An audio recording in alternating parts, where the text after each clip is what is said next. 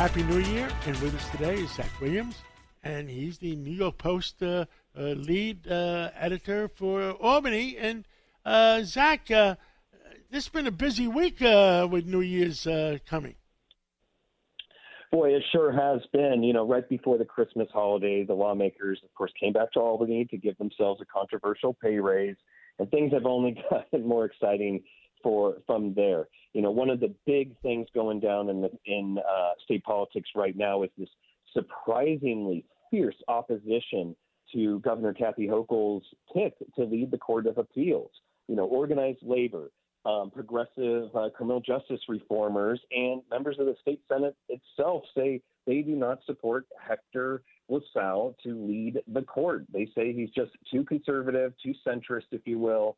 And now enough Democrats have said they will vote no, that Governor Hochul is either going to have to get some Republicans to support this judicial nomination, or she's going to have to somehow get some of these Democratic senators to change their mind. Neither of those is going to be particularly easy, and it's just really an unprecedented confrontation between a governor and the legislature. The legislature has never rejected a judicial nomination before to the Court of Appeals. So we'll see how that's going. Of course, the governor is going to be inaugurated this Sunday to her 4-year term that she won in November. And, you know, Governor Pataki just, told us, my colleague Carl Campanile earlier today, that, the fight over this nomination could define her governorship for years to come. So we're going to see what happens there. Of course, we got the state budget coming up. And then, even in Albany, you can't ignore the situation with George Santos, the embattled congressman-elect on Long Island. It's been less than 2 weeks since, just all these reports detailing how he lied about everything from graduating from college, working for Goldman Sachs, owning real estate, and even being a, quote, proud American Jew. And, there's really kind of nothing nobody can do about keeping him from taking office, but at least in the short term. But county and federal prosecutors say they're investigating him. Local Republicans are now distancing themselves as much as they can, and the Democrats are just hammering Republicans for letting this guy, slip through the cracks, get elected to Congress. And, we even got a national security expert saying this guy could be a potential espionage threat. Exciting times to say the least in state politics. I agree, but I hope.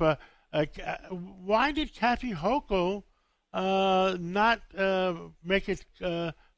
Why did she sign the raise bill without making a deal on the other bill? It's funny you should mention she hasn't signed the pay raise bill quite yet. Now, of course, she initially said, hey, they deserve a pay raise, as long as they approve some limits on outside income. But then, there's a bit of political blowback, and the governor's office reportedly tried to get some changes to bail reform, either because they were serious about getting in exchange for approving the pay raise, or they just kind of wanted to put something in there in the mix that would kind of, basically be a poison pill and lead to no pay raises at all, and then deal with it in the next session. And bottom line, does that mean that it's going to be a midnight deal? Well, we're just going to have to see. The governor had 30 days from when the state Senate had 30 days from when she announced her pick before Christmas to consider whether or not to approve the nomination of Hector LaSalle. In that same period, Hochul also must decide whether to sign or veto the pay raise bill. She had 30 days to do that because of some technicalities with the timing. And then, of course, she's going to unveil her budget by January 20th. So, there are plenty of opportunities for political horse trading here. And, all we know right now is that 12 lefty state senators say they do not support LaSalle. That leaves, 63 seats, 12, that leaves 51 other state senators who may or may not vote yes on this, depending on maybe what the governor offers in return, not least signing into law that pay raise that would bump their pay all the way from $110,000 to $142,000 a year. And it's only going to cost us a few $1 billion for the taxpayers. Yeah, what's a few $1 billion here for some political for listen, the majority party. Can we get a tax cut if we offer them a double raise?